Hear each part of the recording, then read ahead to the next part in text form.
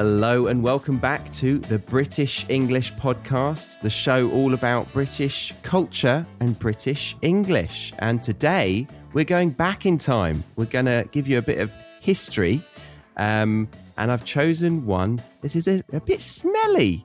And in no way is this the reason why I've invited Martin from Rock and Roll English on the show. But I thought it would be fun to go through some content together on this topic. Thank you very much, Martin, for agreeing to choose this topic with me. Very happy to be here to talk about a bad smell. Are you doing all right? I have to say yes, just to psych myself up. But yeah, maybe later in life, Charlie, because you're a married man now, I don't know what the future holds for you. But if you do decide to go down the children route, my advice is spread them out a bit more than I did. Yeah, okay. So you did one at the age of 2 and then you went again? Yes, there's exactly 2 years between them. Yes, that's a nicer way of saying it. Yeah. I think seeing my sister struggle with this, because she had twins after her first one and they had 2 years between them. Wow, so she had 3. 3 under 3. Yeah. Oh, wow. Yes. Yeah. I know a lot of people are against this, but I'd like to just have one. I hope my son never listens to this, but I do sometimes.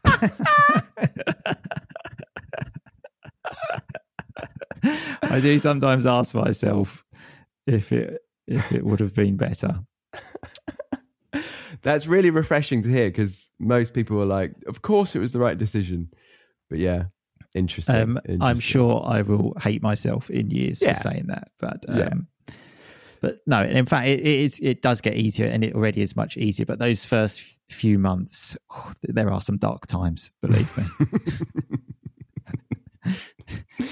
Yeah, I'm very much enjoying my immense amount of free time to myself. I actually think, when I look at pictures, I even see a picture the week before my daughter was born, and I look at that picture and I think, I was so young then, because just from that moment, because that's the thing, it's your time. It's not, you don't change as a person, but it's like, I can't do this now because I have to take care of this small human. You can't do all of the things that made you, I guess. Yeah, just lots of things that you enjoyed doing, which you then can't do. That's the problem. Yeah. Well, I look forward to those days. If I'm blessed with a child, of course.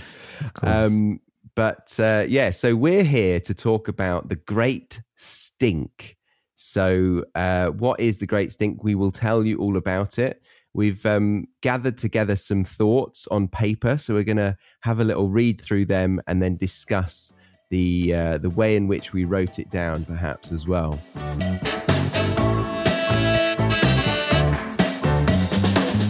Remember that this episode, just like every single other episode on this show, comes with a free worksheet where you get to see some of the best native expressions that come up in this very episode, along with definitions made for you, a non-native learner.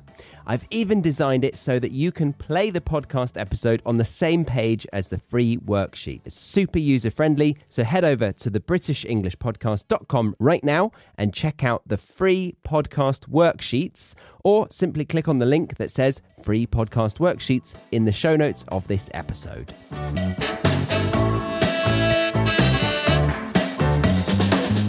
So let's journey back to the mid-19th century London, and you got to picture bustling streets, the heart of the Industrial Revolution, and innovations emerging from every corner. Goodness me. Amidst this progress, London faced a unique and pressing crisis in the summer of 1858, and this is known as the Great Stink. It wasn't just a quirky moment of history. It was this intense aroma that became a turning point for urban planning and public health. It was a stench so overwhelming, it even disrupted the British Parliament. Pretty mental, right? Absolutely. And I love how they chose the name for this event as the Great Stink. Yet when people describe it like you were there, you have like intense aroma. You think, oh, wow. I actually associate aroma with like a nice smell. But when whoever chose that name just thought, just the Great Stink. That's a good name, isn't it? Yeah. Well, I think it's great in the intensity of it. But yeah, I would think aroma. I'd think like perfumes, nice smelling flowers, that kind of thing. I would never put it with this. Maybe the script is being a bit quirky there. But yeah, exactly. Well, it does then change with a stench. So that's moving much more towards stink. Obviously, stench, I'd say, is a stronger stink, wouldn't you? Absolutely. And it is amazing to think how a smell could lead to such pivotal changes. And this isn't just about a fleeting odour, but a story that shaped the future of a city. Yeah. So we journey back to the mid-19th century London. It's quite important to paint a vivid picture of the city's landscape. So London was undergoing an incredible transformation. The Industrial Revolution was in full swing, right? Bringing with it not only advancements, but challenges. The city's population was exploding, and with that growth came a pressing strain on its resources. So buildings stretching as far as the eye could see, factories billowing smoke into the sky, and the Thames, was this once pristine river, was now looking a little worse for wear. It was looking more like a murky soup, bearing the brunt of this urban explosion. Martin, do you think that you would fare well in these times? Any difficult times, I don't fare well in, as we were just talking about at the beginning of the podcast. So I definitely wouldn't. But it is interesting to know, so this is new for me, that this was the beginning of the Thames being absolutely disgusting then. Yeah, and it's never recovered. Still disgusting. I've seen pictures of, like, I think it's like the 50s where people were jumping into the Thames, and you just think, what the hell were you doing? There are those places in London where it's almost like a little beach. I'm not sure if you've seen it. I think it's quite near South Bank. I'm not 100% sure. Yeah, I was told about this by my barber the other day. It's as if they're on holiday at the beach getting into the Thames, which is just absolutely disgusting. Yeah, I wouldn't recommend it, guys. I mean, you'd learn very quickly as soon as you see it, but I think locals don't typically think of having a dip in the Thames. No, exactly. And let's obviously not forget the sanitation, or should I say lack thereof, with the boom of the city's inhabitants and limited understanding of waste management. London's streets and alleys became littered with refuse. The common practice was to toss waste into cesspits or directly onto the streets. And astonishingly, much of this would eventually find its way into the Thames, the very river supplying water to homes and businesses. The concept of a centralized sewage system, virtually non-existent. It's easy to imagine how the stage was set for a crisis, isn't it, Charlie? It really is. Like, I mean, was loo paper a thing back then? I'd never asked myself that question, but that is a very good question. When was loo paper invented? 1857. Loo paper was invented. This was in 1858, wasn't it? So it was invented just before the Great Stink. The year before. Maybe that's part of it. My God. I think we've got to the bottom of this, haven't we? Yeah, we don't need to talk about this anymore. So it was the loo paper. No, we're joking. But that might have caused like the roads to be even more disgusting. Imagine chucking down your waste with all that loo paper. It would get all... Of course. And the sewage system, could it handle that? No, probably not. And how were toilets flushing in 1858? What was this? I suppose bucket of water. Yeah, bucket of water. Yeah. Have you done that in your life? Oh, like so forced a manual flush? So many times. So many times. Really? When we were in Italy, our toilet was always breaking. So I've done that so many times. Too many times. Would you say you're quite good at it? I'd say I'm pretty good, because it has to be like an aggressive toss, if I'm allowed to say that. It sounds a bit dodgy, but it has to be, you have to aggressively throw that water down the toilet. Otherwise, nothing is going. Yeah, but whether they were good at aggressively tossing down the toilet, I don't know. But yeah, they would just chuck it out of the window, wouldn't they? So you don't want to be too aggressive with your toss there, because somebody might be walking underneath. And this is all going down the streets to the river. Oh, my God. Remember that this episode, just like every single other episode on this show, comes with a free worksheet where you get to see some of the best native expressions that come up in this very episode, along with definitions made for you, a non-native learner. I've even designed it so that you can play the podcast episode on the same page as the free worksheet. It's super user-friendly, so head over to thebritishenglishpodcast.com right now and check out the free podcast worksheets, or simply click on the link that says free podcast worksheets in the show notes of this episode. Yeah. So, as if the existing sanitation issues weren't pressing enough, July of 1858 threw in another challenge. London was gripped by an unprecedented heat wave. Temperatures soared, and this only made the stench from the polluted Thames even more potent. So the river heated under the relentless sun, emanating a smell that was even more unbearable than before. I cannot believe how bad that would be. That would be the great stink. I can get it. I get it now.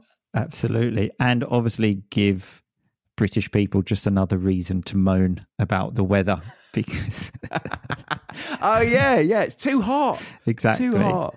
It's especially when you've got this disgusting smell, and then the heat wave only comes when we've got the great stink. That's what I can imagine people saying. Yeah, definitely. But obviously it was more than just an inconvenience. It was a disruption to the very core of daily life in London. Imagine the Houses of Parliament, the epicenter of British governance, not being spared from this overpowering odour. In a desperate attempt to combat the stench, members of Parliament even resorted to drenching their curtains in chloride of lime. Key discussions and debates central to the operation of the country now had this very strange backdrop. It was clear that this was a crisis demanding immediate attention. Yeah, imagine that. So a chloride of lime. So I guess just very citrusy, right? It would smell really, really citrusy in the Houses of Parliament to try and drown out this great stench. Absolutely. I suppose that's a logical thing. To get rid of the smell, yeah. I would probably just pack my bags and just leave the country. I've already left the country once in my life, so that would have been my plan of attack. As I mentioned, when you said, how would you have dealt with this? I'm never very good in disasters, very much like running away from problems. So that would have been my strategy. So we're about halfway through this episode, and I felt like now would be a good time to tell you that I have made a quick quiz for you to take for free that tests if you are actually improving your English from listening to this specific episode. If you pass it, that means you're using your time effectively, and I'll say congratulations. If you don't pass it, then I'll have to bend you over, get my slipper and... Sorry, it's not the 70s. What am I doing? I will throw away the slipper and simply say, I suggest spending a bit more of your focus on each episode to ensure that you're actually progressing with your English studies. To take the quick quiz, click on the link that says Take Quick Quiz, which is in the show notes of this episode. And if you don't know how to find the show notes in the podcast app you're using, it's normally found by clicking the options button on the player screen, which looks like 3 dots in a row. Once you've done that, click Go to Episode, and you should see the link staring you in the face. Best of luck, and I do hope you pass with flying colours so that you don't need to be sent to the headmaster's office. Let's get back to the episode, shall we? Yeah, I wonder how many people did leave London because of this. I would say a few. Yeah, maybe there's some history in like people's ancestry of like, oh, why are you in the south of Europe? Ah, my great great great grandparents, the Great Stink, they couldn't handle They couldn't handle the Great Stink. Yeah. So one of the fascinating aspects of this time period was the prevailing understanding of disease. There was a dominant theory known as the miasma theory. Essentially, it was the belief that diseases, especially those like cholera, were caused not by bacteria or pathogens, but by bad air or miasmas. Miasmas, I think that's how they say it. I'm glad you're saying that and not me, by the way. So imagine with the Great Stink taking over, many Londoners were petrified because they would probably be thinking that they're getting this disease, right? So they thought that this foul air enveloping the city was not just unpleasant, but a direct threat to their health. It's weird to think, isn't it? Like I think arrogantly, oh, silly them. But if everyone's telling you that information, that's what you naturally think, isn't it? Of course. And I think comparisons can be made there with the COVID situation. Now, I was in Italy, where in Europe was the first country that was hit. And I can tell you those first few days where no one knew what was happening, many people, I must admit, this was the only time in my life where I didn't panic and actually just thought, I'm going to live my life like normal. But so many people were so scared of absolutely everything, like wearing gloves in the supermarkets, masks, like not going anywhere near you. So I think definite comparisons can be made there. Yeah, it was a scary time. Well done for not leaving the country like you said that you normally do in a crisis. Yeah. Although you're now in London, so did you? No, I stuck it out for a bit, and then quickly left after. But yeah, they in Italy as well. It was crazy. The difference I noticed when I came back to England was incredible, and I think it really showed the difference in culture there, because English people were just kind of like, I'll just get on with it. So you'd go to the shops and things and no one was wearing masks. And whilst in Italy, it was just like so rigid, like you had to wear masks. People would like verbally abuse you if you weren't. Whilst in England, it just seemed like no one cared at all. Right. I mean, I did see some like viral videos on Lad Bible of this kind of situation. But in your everyday life, I think that's, yeah. I can't comment because I wasn't in the UK during COVID, but I can imagine, yeah, that to be accurate in our culture. Yeah, no, definitely. And I think even Boris Johnson at the beginning, his stance was like, we're not doing anything, just carry on. I think that's a British way sometimes of just like, if you don't feel well, like, you know, just get on with it, just go to work, which isn't probably the best in situations like this. So yeah, obviously can totally understand why these people were petrified. But while the miasma theory wasn't accurate, the concern for health was very real. London had faced several cholera outbreaks prior to 1858. While the stink itself didn't cause these diseases, it certainly shone a spotlight on the deplorable sanitation conditions that did not play a role in disease spread. The stench from the Thames was a wake-up call, making it impossible to ignore the broader health crisis plaguing the city. Ugh, nasty. And yeah, so the Great Stink wasn't just a topic of hushed whispers or casual conversations. It dominated the headlines. Yeah, maybe a bit of clickbait back then. Or I suppose, no, not clickbait. Yeah, I don't think anyone was clicking. Yeah. So newspapers were filled with dramatic descriptions of the situation. Headlines like "The Great Stench" and "London under siege by foul air" painted a vivid picture. The media didn't just report on the crisis, they amplified the public's outcry. Their relentless coverage played a pivotal role in emphasizing the urgent need for change. Now, it is almost comforting to know that the media hasn't changed that much, because that's exactly what I would imagine today. Yes. Yeah, exactly. Yeah. They've got to sell the newspapers somehow. Yeah, exactly. But it wasn't just journalists and newspapers that brought attention to this issue. Renowned figures of the time weighed in too. Take Charles Dickens, for instance. He wrote about the stench in his letters, describing the Thames as a deadly sewer. It's intriguing how figures like Dickens, who already had such profound influence on society, further highlighted the severity of the situation. Their voices echoed the public sentiments, cementing the fact that London was facing a crisis that couldn't be ignored. Charles Dickens getting involved. Yeah, getting involved. Good on him, I suppose. And I mean, you can't not think about it if you're writing and the stench is coming through your nostrils. I mean, it would have to play a part in your writing, right? Of course. And obviously, so back then, someone like Dickens, obviously so important. Whereas you think now, everyone would be making YouTube videos about that, TikToks, wouldn't they? Yeah, people would be like, 5 hacks on how to get the stench out of your room. Absolutely. Yeah, so I guess when faced with adversity, sometimes all it takes is one visionary to turn the tide. Enter Sir Joseph, I would like to say Joseph Balzalgetti. Would you guess that?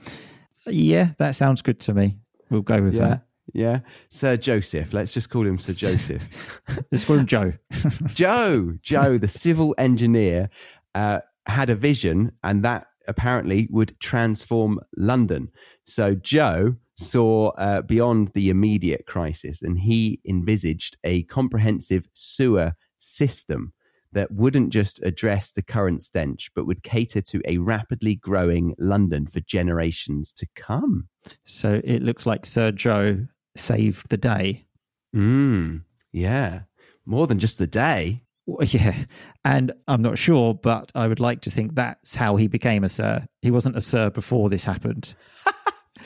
Yeah, I'd guess so. Yeah. I don't know. That definitely, for me, warrants the title Sir if you've basically saved the city of London. Absolutely. Yeah, they're handing it out willy-nilly nowadays. Yeah. I think back then that would definitely be necessary. Absolutely. But Sir Joe's design was ambitious. He proposed a series of interconnecting sewers, both large and small, that would intercept the waste before it reached the Thames. But the challenges were immense. Building such a system in a sprawling, bustling city was no easy feat. There were engineering challenges, political hurdles, and financial constraints. But through determination and innovation, by 1875, the majority of the system was complete. It wasn't just an engineering marvel, but a testament to human resilience and foresight. So are we talking this stink lasted 17 years? Because we've gone from 1858 and this is now this system complete in 1875. Yeah, I would hope not for everyone. I think it was just the heat that made it so great. Right. So come the winter and they don't need to douse their curtains in citrus smelling stuff as often, maybe. Right. So and then there were no more heat waves until 1875. I mean, it probably got a bit smelly every summer until the system was in place. Surely you would think of leaving if it was 17 years. I thought this was just like a 1 week thing. Yeah, that's a long period.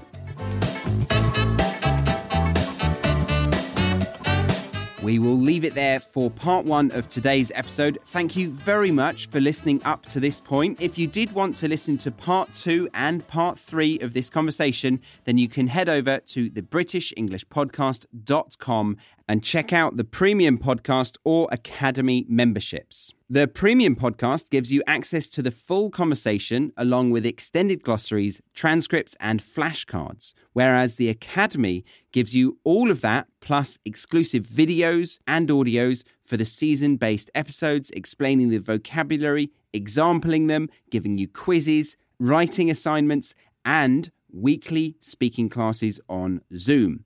But if you were just here for part 1 of this conversation, then I thank you very much for stopping by. I hope you enjoyed the show. Do grab that free worksheet by clicking the link in the show notes. My name's Charlie, and I will see you next week on the British English Podcast.